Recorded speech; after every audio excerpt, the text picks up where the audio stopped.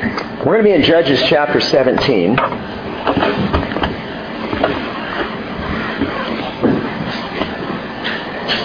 And as we continue on week in and week out, opening up the Bible, considering God's Word, and thinking through the teachings of the Scriptures, and pursuing the Father, I want to say that where we are in the Word speaks to where we are in life. It's an incredible truth that many of us have experienced over and over in the past 3.5 years. Where we are in the Word speaks to where we are in life. But as I've shared before, I don't have to sit there through the week and think, what does the fellowship need this morning? Because miraculously, supernaturally, every time we open the Bible, wherever we happen to be in the Word, impacts, speaks to where we are in life. And as many of you know, in amazing ways, sometimes ways that you can't even imagine. When people come up afterwards and they say, how did you know what was going on in my heart this week? I say, I didn't. I don't have a clue. But where we are in the Word speaks to where we are in life. It's one of the amazing benefits of simply going through the Word faithfully, consistently, week in and week out.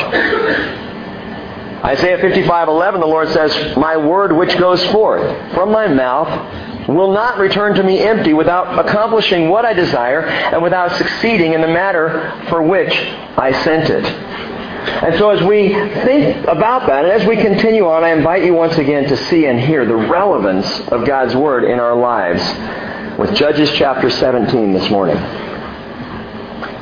It tells us there was a man of the hill country of Ephraim whose name was Micah.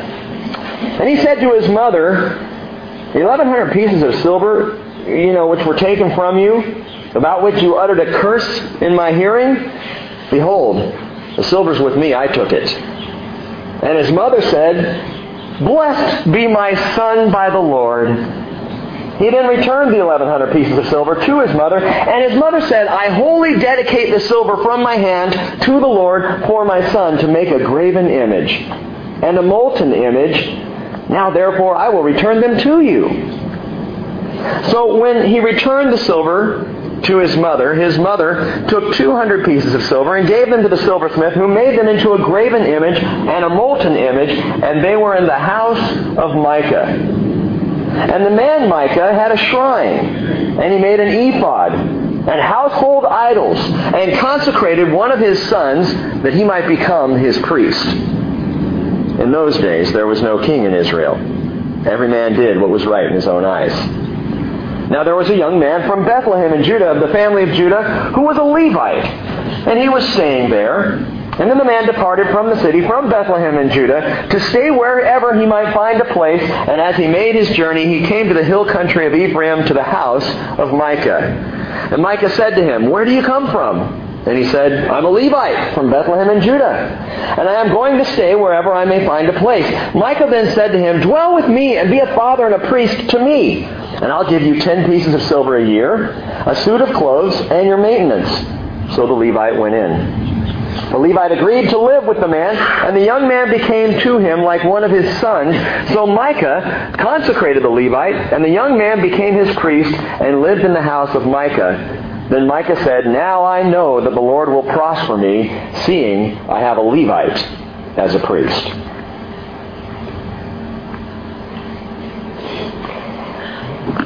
Let's pray. Father, we run across yet another one of those stories in your Word that simply run counter to what we thought we believed and knew about your Word, about your law, about what you desired. And here we see this picture of this man, Lord, who is obviously into pagan idolatry, hiring his own priest, doing his own thing. And we're reminded, Father, that in those days Israel had no king. And we recognize, Father, in those days Israel was not faithful to the one and true king, and that is you, Lord. May we see this morning, Father, how easy it is to step out of your will. May our hearts be guarded, Lord, but may we also learn and devote ourselves more fully to you and be led more directly by your Holy Spirit and guided through the Word that you have so graciously given us. We ask your Spirit to teach us through, walk us through this chapter this morning. And let us draw near to you, Father, in Jesus' name. Amen. We now come to what is called by some the appendix of the book of Judges. Once you finish chapter 16 in Judges, you have finished the stories of the Judges. 13 different guys mentioned. One of them, Abimelech, was he a judge? Was he not a judge? Well, he's listed among them. He certainly was a false judge, if anything. He set himself up into power, and he came a little earlier on. But now we have just finished looking at the life of Samson. We covered that on Wednesday night. We finished. I think I said last week I'd finish up Samson today, and the thing is, Wednesday night we did. So sorry if you came hoping to hear about Samson. Pick up the CD from Wednesday night. We finished up his life story there. But we get done with the Judges here. And now the author, probably Samuel, does something interesting with the book. He spreads wide the canvas once again and gives us a broad brush stroke across this 400-year period. Chapter 17 through 21 are not set at the end of the Judges, but during the time of the Judges, in those days when Israel had no king. So this may have happened early on, in the middle, toward the end. We just don't know. But what the author's doing is giving us a couple of snapshots, a couple of Polaroid pictures, if you will, of what was going on in some individual lives in the country that was promised to Israel.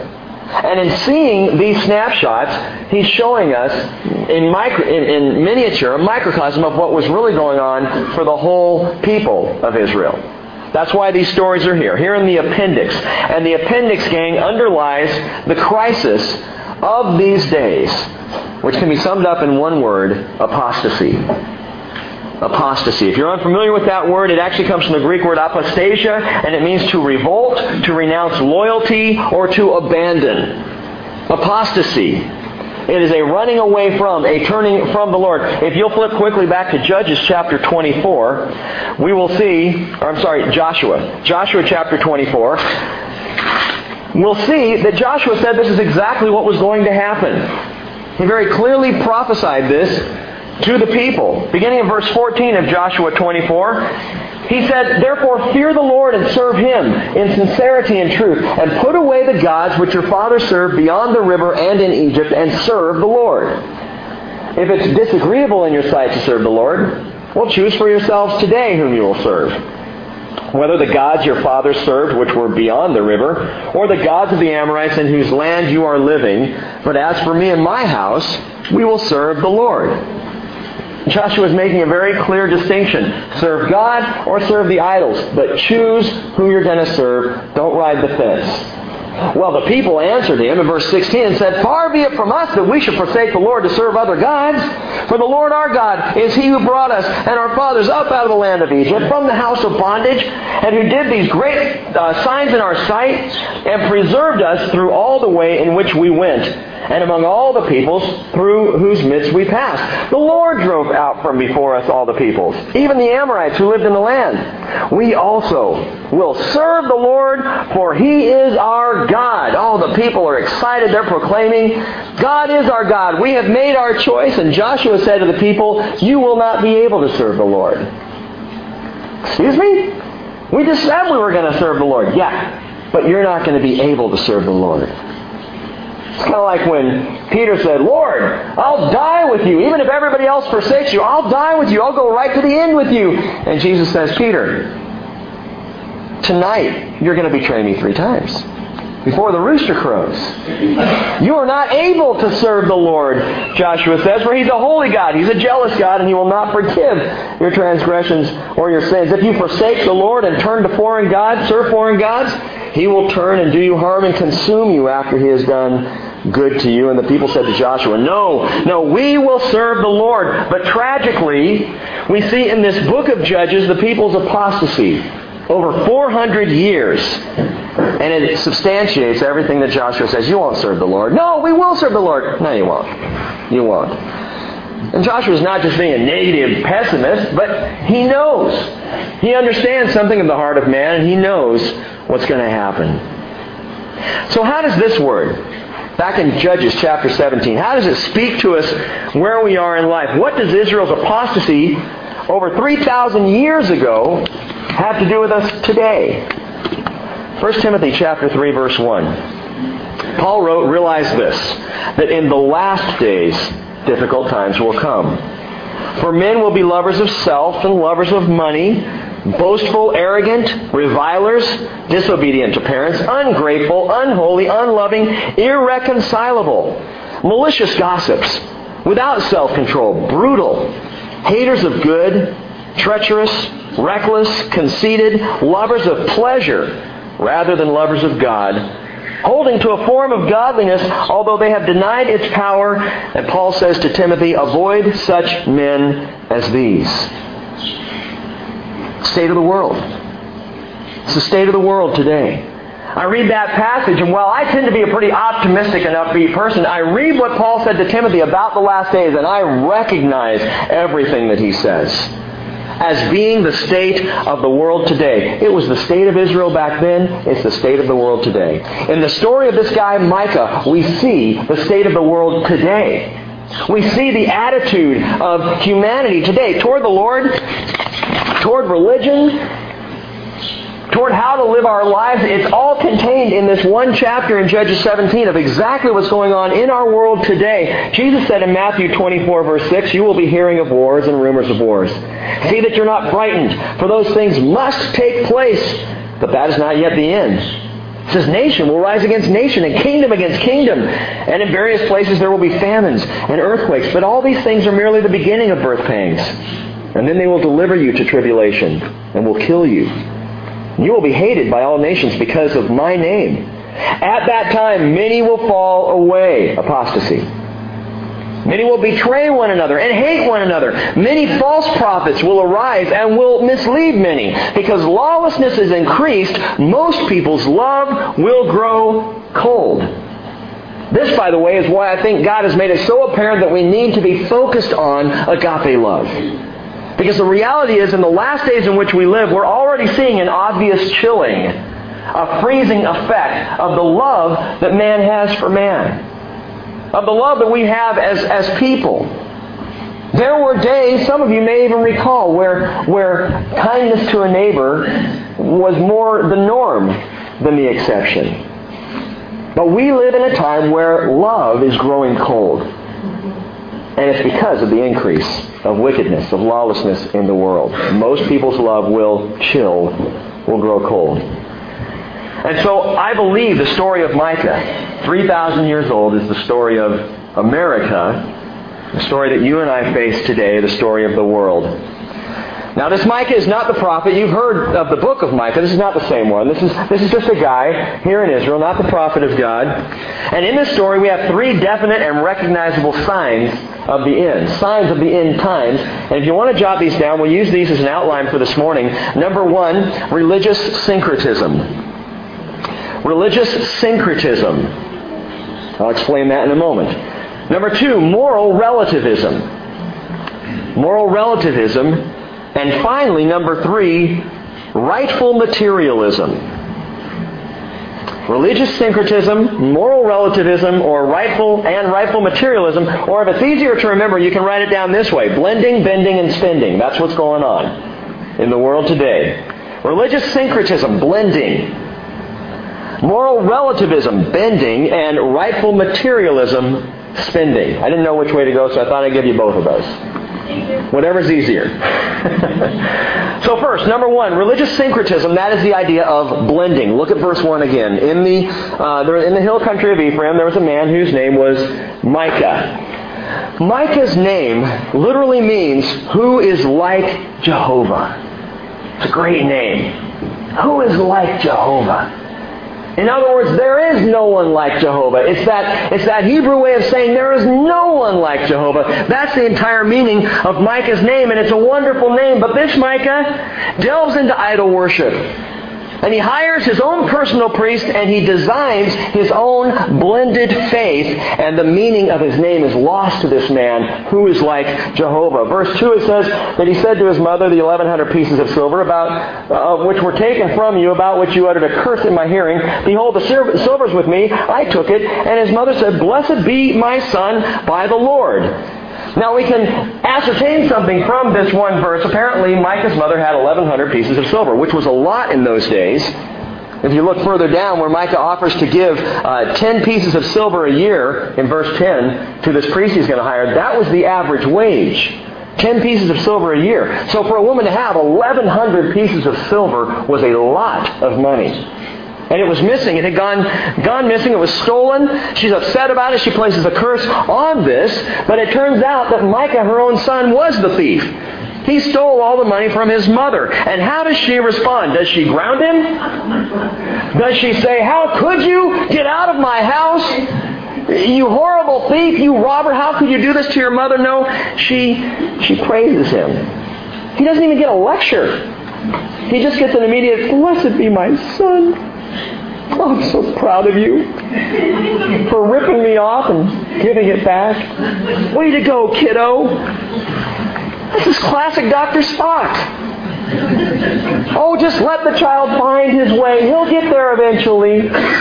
He'll experience his way into goodness and see, "Oh, my son, I'm so proud." Parents, let me tell you something about your kids. In case you haven't already figured it out, they are conniving little sinners just like you. And just like me. And this is a reality, and we can laugh about it, especially if you've been around kids or you have kids. You know, it doesn't take long. They come out of the womb and they are crying for their own selfish desires, and it just goes downhill from there. And they grow into adults who, if we are not detoured, praise God, by the Holy Spirit, by Jesus Christ, we will continue down that road. And some of the most selfish people I've ever met in my life are people who started out that way as babies and ended up even worse in their old age because they never found the Lord, and it is all about them. That is human nature. Children are not born into the world innocent. Oh, they're cute and everything when they sleep. When they're eating, cute little guy, cute little sweetie. They're precious when they do those and they come up and they have those moments of goodness. And you get so excited about those. You know why? Because they're so few and far between. Children come out as sinners. They need direction. They need application. They need discipline. It's the responsibility of the parent to discipline and teach and train the child in the way they should go so that when they are old, they will not depart from it. Now, someone might say, "Well, wait a minute, Rick. Jesus said that we got to be like the little children." Yeah, not completely. Not in every way. Listen to what Jesus said. Matthew 18:4, "Whoever then humbles himself as this child, he is the greatest in the kingdom of heaven." What does he mean, humble himself? Well, children in that time, they had no rights under the law. Absolutely no rights. 100% dependent on whether or not their parents were going to care for them. That's the attitude. Dependent humility. A recognition that I need my father to feed me. I need my father to clothe me. I need my father to care for me. Humble yourself like a child, and you will be ready to enter into the kingdom. Jesus does not tell us to be like children because they're innocent or spiritually more intuitive. I've heard this, and it really concerns me, this idea that kids have this spiritual innocence or intuition that we need to learn from. Some have even said, "Yeah, but doesn't it say a little child will lead them?" Have you heard that verse? Let me explain that one. It's out of the book of Isaiah, and it's talking about the millennial kingdom. And it's talking about a time where the little child will lead what normally in our time would be wild animals. That they will get along because there is so much peace in the world and so much goodness in the world at the time of the reign of Jesus Christ in the world, when righteousness is paramount, that even the child says he could stick his hand into the nest of a cobra and pull the snake out and not be bitten. Why? Because there will be perfect peace. Even with animals, a little child will lead them, speaking of a little child walking with his hand on the mane of a wolf or a lion, and it's cool. It doesn't say anything about a little child leading an adult into the truth. That is not the truth of the Bible. Oh, Rick, why are you ragging on the kids? I'm not trying to rag on the kids. I love the kids, and I love my own kids. But the reality is, like Micah's mother, we can start to get off and not do for our children what they need us to do for them, and that is train them up and discipline them and show them the truth. Which is why our children's ministry is so important. And why we keep asking for people to volunteer and be involved with that and help train these kids, because they're not going to get it on their own. Without grounded instruction in the Word of God, our kids will learn moral relativism which is what we see rampant in the world today. But I'm getting ahead of myself. Look at verse 3. He then returned the 1,100 pieces of silver to his mother, and his mother said, I wholly dedicate the silver from my hand to the Lord for my son to make a graven image and a molten image. Now, therefore, I will return them to you. So what's Mom doing now? Well, I actually set them aside for you anyway. You just took it ahead of time. So I'm just going to give it back to you. And what's interesting is she only gives him 200 of the pieces of silver. She holds on to 900 pieces, so even she's holding on to some greed here. But this is a picture of a dysfunctional family. And I have to ask in the story, where's Dad? He's apparently absent. Mom lays the foundation here for a life of spiritual apostasy with this boy Micah. Verse 4, so when he returned the silver to his mother took 200 pieces of the silver and gave them to the silversmith, who made them into a graven image and a molten image, and they were in the house of Micah. By the way, the house of Micah is more clearly defined in verse 5. The man Micah had a shrine. The house of Micah, he didn't just put these idols up on the mantle in his home. He had a shrine, a house of gods. And that's what's being talked about here. So he puts made an ephod, he takes these idols, he put them in the shrine with the household idols and consecrated one of his sons that he might become his priest. So here's yet another violation. This Micah is an Ephraimite, not a Levite. Only the Levites were supposed to be priests, but he consecrates his son to be his priest. He's making his own religion. Micah's man-made religion. He's blending his own ideas, his own thoughts, his own interests into his own special Micah religion. And that's religious syncretism. That's what syncretism means. It's a blending. It's mixing together. Listen, gang, Israel's problem during this time was not wholesale rejection of God. It was the blending of Canaanite cultural paganism into Judaism. It was mixing the two. They weren't running away from God. They were just blending into their own faith all of these other pagan rituals and idols. They were trying to have a broader religion, a more tolerant religion, a more accepting religion of all directions. And Micah is a picture of that. Mixing it all together, and it's exactly what we see happening in churches and in families today, religious syncretism. I read my Bible along with my horoscope. I go to church often, but man, some of these New Age teachings are just fascinating, and there's things that we can learn from this. I'm a born-again Christian, and I'm of the Baha'i faith. Christianity, folks, is never Jesus and. I said this recently. Christianity is never Jesus and. It is Jesus only. He doesn't leave room. There's no other way to the Father except through me, Jesus said. There is no other option. Oh, Rick, you're sounding intolerant. I'm just telling you what Jesus said. There is one way to the Father, not one way and a blending and a syncretism of all these other options. There is one way to the Father, and that is Jesus Christ. Now, here's some disturbing statistics. PBS and U.S. News and World Report got together in 2002, and they discovered 77% of Americans believe all religions hold elements of the truth. 77% of Americans in this country would say the truth is kind of sprinkled out. And so we can take from this and this and this and this. Well, that's 77% of Americans. What about Christians, Rick? Well, 70% of Christians say other religions should not be included in evangelism efforts. 7 out of 10 Christians say, hey, if someone wants to be Baha'i, that's fine. Don't go after them. We just want to go after the people who don't know Jesus at all and have no faith. But man, if you happen to be in this religious group or this one over here, you're fine. Well, that's good. Live and let live. These statistics shocked me when I read them. What it's saying, gang, is roughly 1 out of every 4 Christians in America truly believe that Jesus is the only way to heaven. 1 out of 4.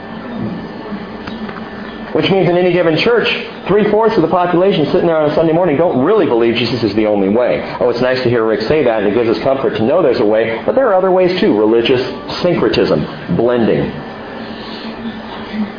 And it concerns me when I see this going on, and I hear this again and again, Jesus and, Jesus and. Have you seen the bumper sticker? It says coexist. First time I saw it was in Israel, and I almost threw up. It's made from a cluster of the Muslim crescent moon, a 1960s peace symbol, the Star of David, and the sign of the cross. And put all together, it says coexist. And it makes me sick. Again, Rick, you're just sounding intolerant. Maybe I am. Did you know that, by the way, the 1960s peace symbol, we all think it's so cool on tie-dye shirts and as a symbol, it's an upside-down cross with the arms broken. That's what it is. That's where it originated. The idea of peace that man can make. You don't need the cross. Turn that over, break the arms. You don't need the cross. We can have peace. What the world needs now is love, sweet love. Philadelphia, sweet Philadelphia. That's what the world needs. Do we even realize how much mysticism and pantheism has made its way into mainstream Christian theology? Here are a handful of quotes from some Christian mystics who many modern Christian writers like to quote and appeal to. Basil Pennington said, "The soul of the human family is the Holy Spirit." The soul of the human family is the Holy Spirit. How about this one? "I saw God in all things." Julian of Norwich said that. "My beloved is the high mountains, the lovely valley forests, unexplored islands, rushing rivers." Oh, that sounds so cool. It's pantheism. And St. John of the Cross said that. The Holy Spirit is the soul of the human family. Jesus tells us in Luke 11:13 that the Father gives the Holy Spirit to those who ask. Not that the human family collectively, in some kind of strange way, are all the Holy Spirit. Peter said in Acts 2:38, "Repent each one of you and be baptized in the name of Jesus Christ for the forgiveness of your sins, and you will receive the gift of the Holy Spirit." And the Holy Spirit, who is already present in the human family collectively, will begin to emerge in your life. That's New Age mysticism. This whole idea of pantheism, that is belief that God is in everything. He's in the rocks, He's in the trees, He's in the birds, He's in the pond, He's in the ocean. And we look around and we praise God because everything we see is God, is not biblical. Paul said in Romans 1:25, they exchanged the truth of God for a lie. They worship and serve the Creator, that's literally the creation, rather than the Creator. They serve the creation rather than the Creator, who is blessed forever. Amen. Thomas Merton wrote the following: "I see no contradiction between Buddhism and Christianity. I intend to become as good a Buddhist as I can." Now you might say, okay, Julian of Norwich, St. John of the Cross, Thomas Merton, Basil Pennington. These are not people that I even know. I have no idea who these guys are that you're quoting here. Well, a couple things to know about them is that they all share a universalism, a pantheism, religious syncretism. They all are talking about the blending of mystical things all together into Christianity. And gang, it's wrong. It is unbiblical. If we're giving ourselves to any word other than God's Word, we are jumping into the blender. And you might say, again, I don't know any of these guys you quoted. Well, you might know some of these names because they heavily quote the authors I just mentioned. Brennan Manning, Richard Foster, Philip Yancey. You heard some of those names. The quotes that I gave you came out of their books, talking about how to become a deeper Christian, how to experience God more, borrowing from Eastern mysticism to deepen our faith. And gang, it's faith in a blender. It's religious syncretism. That's why John wrote in 1 John 4:1, "Beloved, do not believe every spirit, but test the spirits to see whether they are from God, because many false prophets have gone out into the world."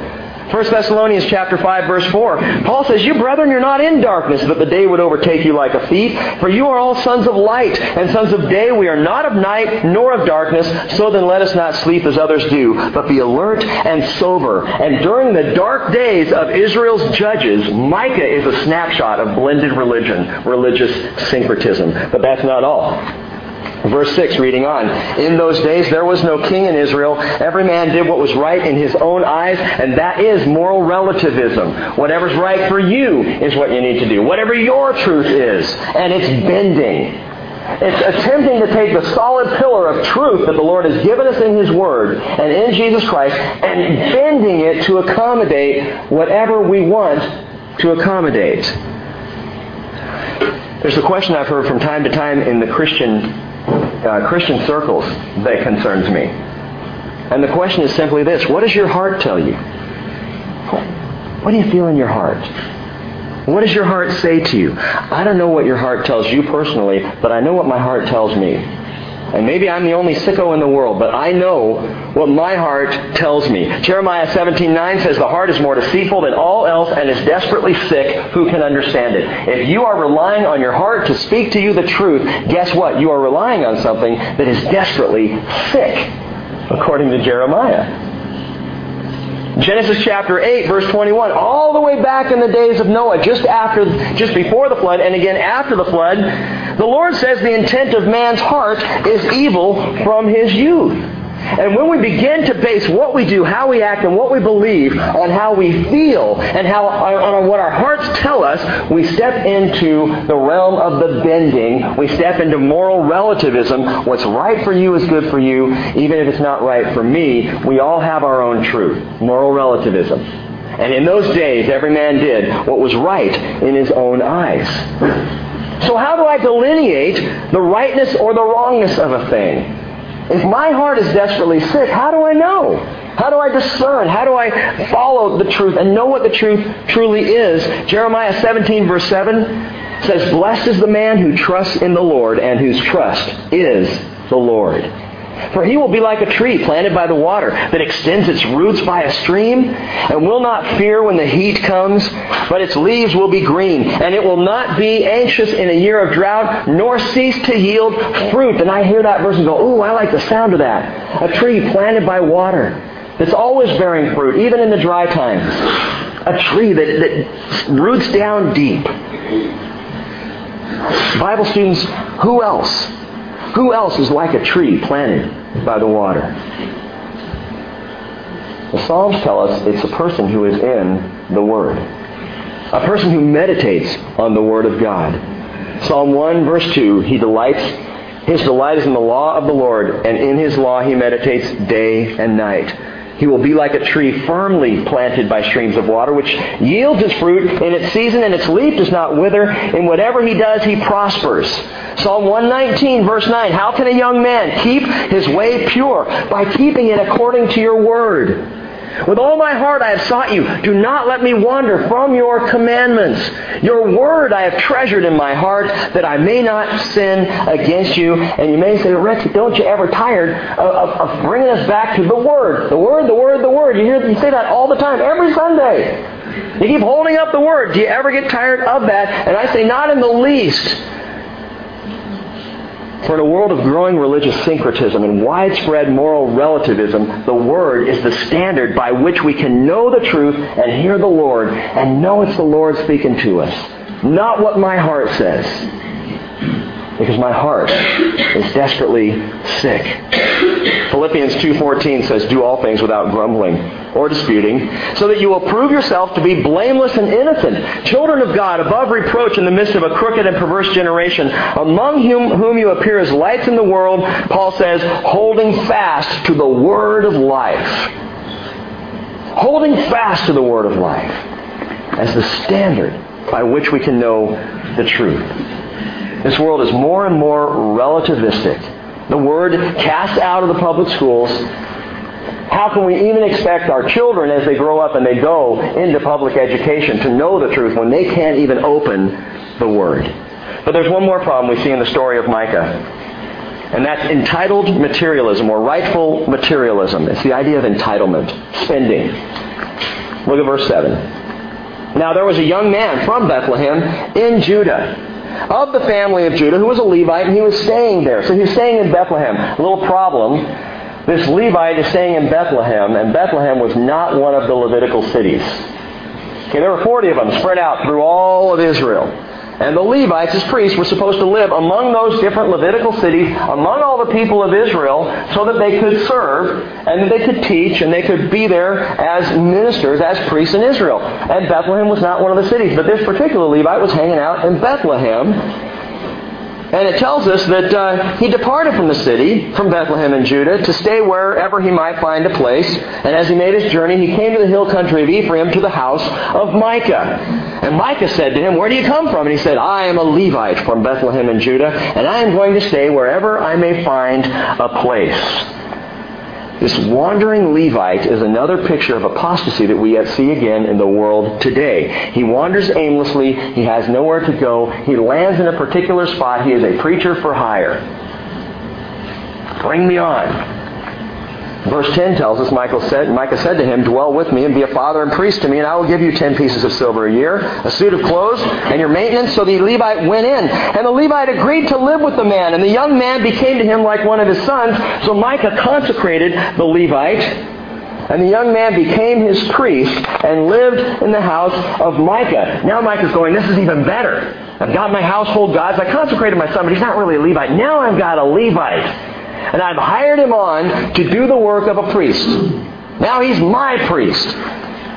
He's being paid by Micah. Now, you know how it works. The Levitical priesthood, how were they supposed to survive? What was to be their income? It was the tithe that Israel gave to the temple. It was out of that the priests were supposed to be cared for, not by being hired individually. And I'm not saying that this is a wrong thing. It's the way we've kind of gotten. It's the way we've done things or been doing things in the church today. But we hire. We bring in a guy from the outside. We give him a weekend with us. We interview him. We put him in front of different groups of people. And we have him preach to the congregation. And if our ears are tickled just right, we hire him on. But he never becomes part of the family. He's never part of the body because he's a hired gun. He's a hired preacher. And if we get dissatisfied with him, out he goes because he's a hired guy. He's not one of us. He's just here to do what we want him to do until we're done with him. You can't do that with me. Fire away. I'll be here every Sunday. But Micah has hired his own personal prosperity priest. That's what he's into. It's a picture of religion today. It's churches that preach the prosperity gospel. Hey, if you come to the Lord, it's all going to be good and everything's going to be prosperous for you. That's what it's all about. It's churches who teach stress relief over spiritual growth. Sometimes God wants to stress you out. Did you realize that? Sometimes it's by stressing you out that you grow, that you're stretched, that you finally come to see something in your life that you didn't see before. Sometimes following the Lord is going to be more stressful for you. Just want to let you know in case it happens to be you. He may take you into hard times. What about churches that preach and invite you to live your best life now?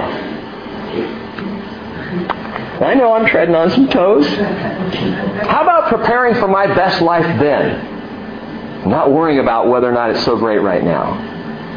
Hey, let me tell you, in Jesus Christ, it is great right now. But that's not my focus, and is not to be my focus. My focus is to be then. That is where I'm headed. That is what it's all about. It's where I'm headed, to be with Jesus in person, face to face, walking with Him constantly. And right now this is the quarry. You know the example we've talked about, being in the quarry? Where the stones for the temple were cut, and it was hot and difficult work, and it was noisy, and there was chipping going on. But by the time the stones were finished in the quarry and brought up to the Temple Mount in the days of Solomon, they slid perfectly and silently into place. And the temple, gang, that's when we're with Jesus. Eternally. Right now we're in the quarry. So don't expect your best life now. It's wonderful in Jesus. Praise God. He is great. He is gracious. And He makes life better than without Him, obviously. But it may be a challenge. It may be a struggle. That's okay. Because the best is yet to come. By the way, why did Micah have to hire his own priest at all? Think about this. Micah was an Ephraimite. He is from the tribe of Ephraim. And do you know what sat smack dab in the middle of the territory of Ephraim? It was a town called Shiloh. And what sat in the middle of Shiloh was a thing called the tabernacle. And what sat in the middle of the tabernacle was another thing called the Ark of the Covenant. And what sat on top of the Ark of the Covenant was yet another thing called the mercy seat. And the Lord said, I will meet you there. The tent of meeting.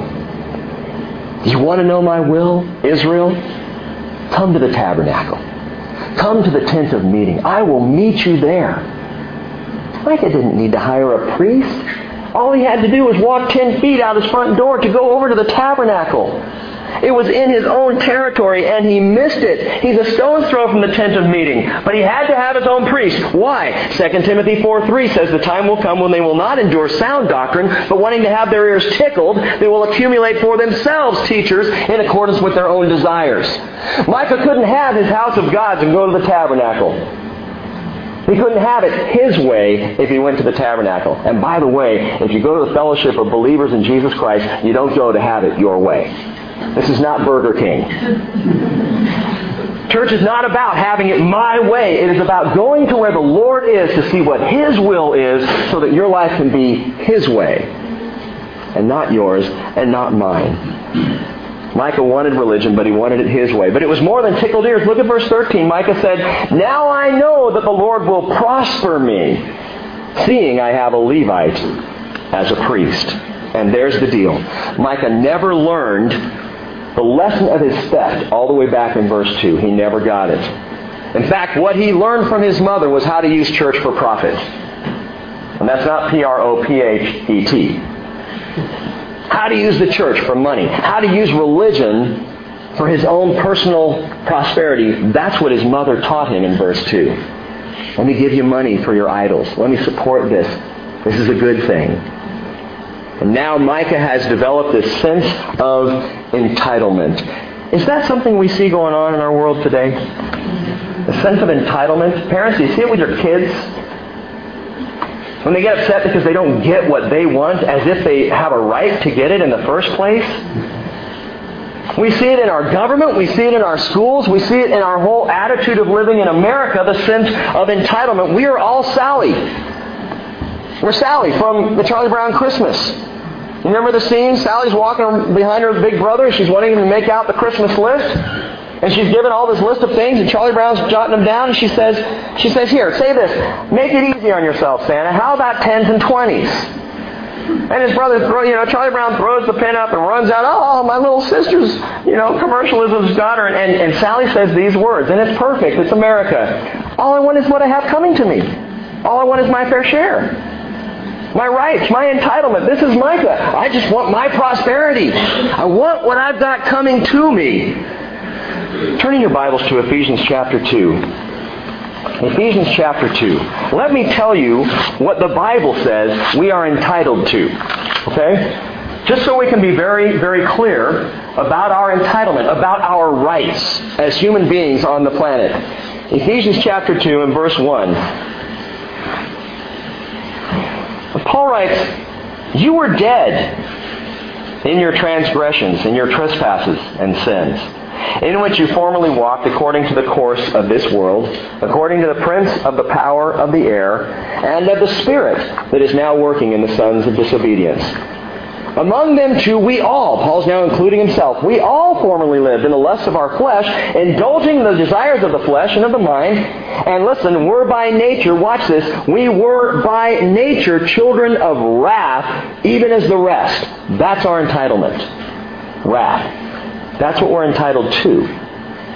That's what we're born into. As sinful people, we are entitled to the wrath of God. So if you want to stand up before God and say, I want what I've got coming to me, I want my fair share, well, you better pause for a moment, because what you're asking for is the wrath of God to be poured out in your life. That's what we're entitled to. But, verse 4 goes on, God being rich in mercy, because of His great love with which He loved us, even when we were dead in our transgressions, made us alive together with Christ. By grace you have been saved. He raised us up with Him and seated us with Him in the heavenly places in Christ Jesus, so that in the ages to come we might get what we're entitled to. Oh, I'm sorry, that's not what it says. It says, so that in the ages to come He might show the surpassing riches of His grace in kindness toward us in Christ Jesus. For by grace you have been saved through faith, and that not of yourselves. It's the gift of God, not as a result of works, so that no one may boast. That is not what we're entitled to, but it's the grace that God gives because of who He is. I'm entitled to wrath. I get grace. My rights are hell. My reward is heaven. And I am graced by the Father in such an amazing way. But Micah Micah shows us something of the world in which we live, blending, bending, and spending the truth like it's cold, hard cash. One last thing I want to tell you. These are nothing less than the attributes of apostasy, and we see apostasy happening in the world, even in the church today. And the only way to avoid apostasy is what we talked about Wednesday, to be constant in prayer and consistent in the Word of God. Constant in prayer, consistent in the Word. Constant in prayer, consistent in the Word. And you will know the will of God the Father. Turn now in your Bibles to 2 Thessalonians chapter 2. Last passage I want to share. 2 Thessalonians chapter 2. Where Paul talks about an apostasy to come. He tells us where the world, yes, even the church, is headed. Well, not the whole church. The whole church is not going to fall into apostasy, but many will. And Paul says the following in 2 Thessalonians chapter 2. Now, we request you, brethren, with regard to the coming of our Lord Jesus Christ and our gathering together to Him, that you not be quickly shaken from your composure, or be disturbed either by a spirit or a message or a letter as if from us, to the effect that the day of the Lord has come. The church in Thessalonica had been planted by Paul a year earlier. He was there for 3 weeks, possibly 4. It was 3 Sabbaths that he spent there in Thessalonica. Planted a church, 3 or 4 weeks, and then he had to leave. So now a year later, he's writing 2 Thessalonians. He's writing a letter back to them, and he's saying, listen, there's been a letter circulating.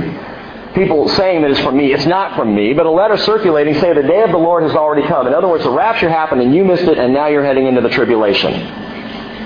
Now you're heading into hard times. And Paul says, don't be disturbed.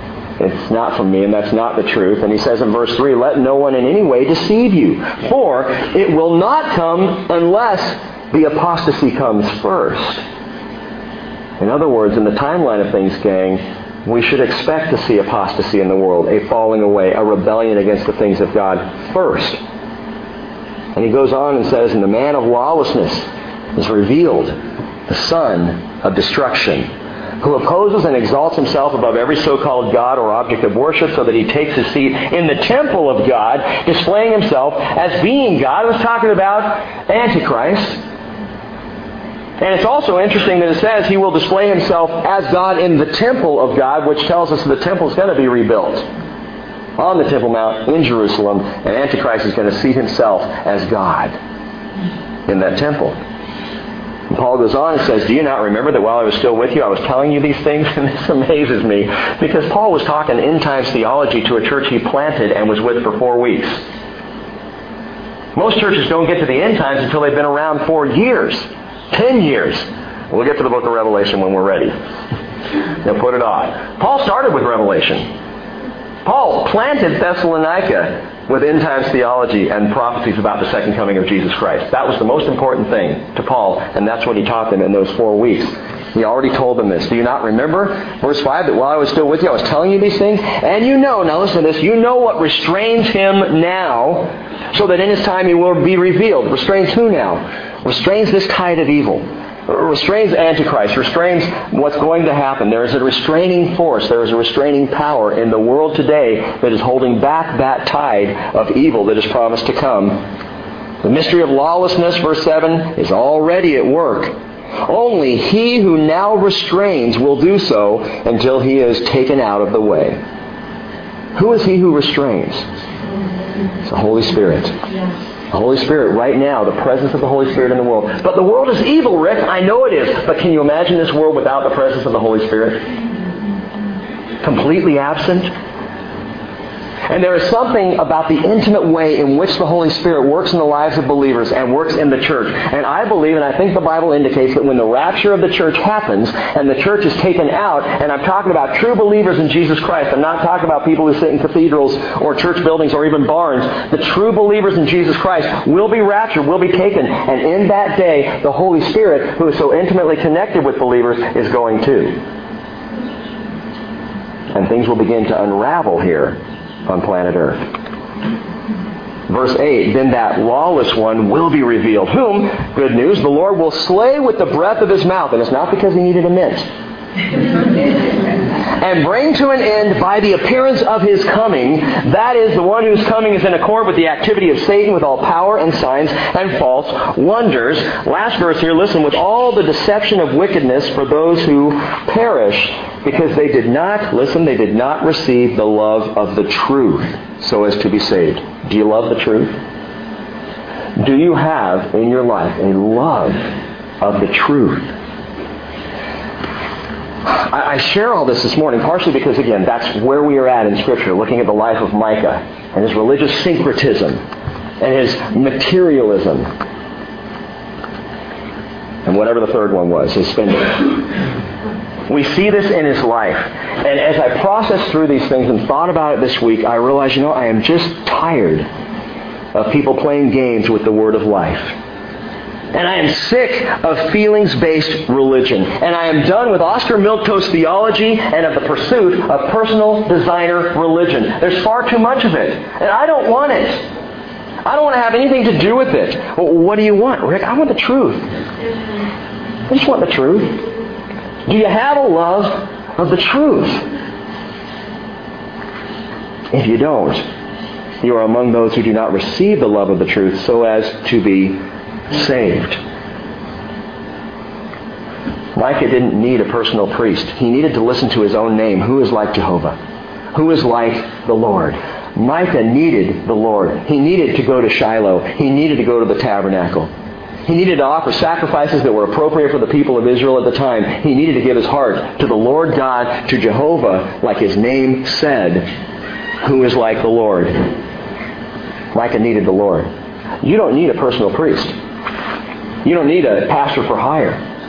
You need the Lord. I need the Lord. 1 Timothy 2:5 tells us there's one God, and there is one mediator between God and men, and that is who? Jesus Christ. He is the mediator, and He is who you need to go to, and He is the way, the truth, and the life. Do you have a love of the truth? Let's bow for a moment and pray. Father, we need this reminder. We need to know that there is truth, and it is a truth that we can stand on. And Father, I pray that you would crush the selfishness in my heart, that you would use the weight of the glory that is you, Father, that you would use the weight of the truth to stamp out my own personal designer faith. Father, I pray that the moment the words come off of my lips that I want, or I wish that, or I think religion should be, or I like the church to be this, Father, would you just stop me in my tracks and say, it's my will be done. And Lord, I accept and proclaim the words of Jesus Christ, the words of Jesus Christ in the garden when He said, not my will, but yours be done. And Father, may that ring true for all of us. May that be a hallmark of commitment here at the Bridge. Not our will, but yours be done, Lord. Not what we want, but what you would have. Father, give us a love of the truth.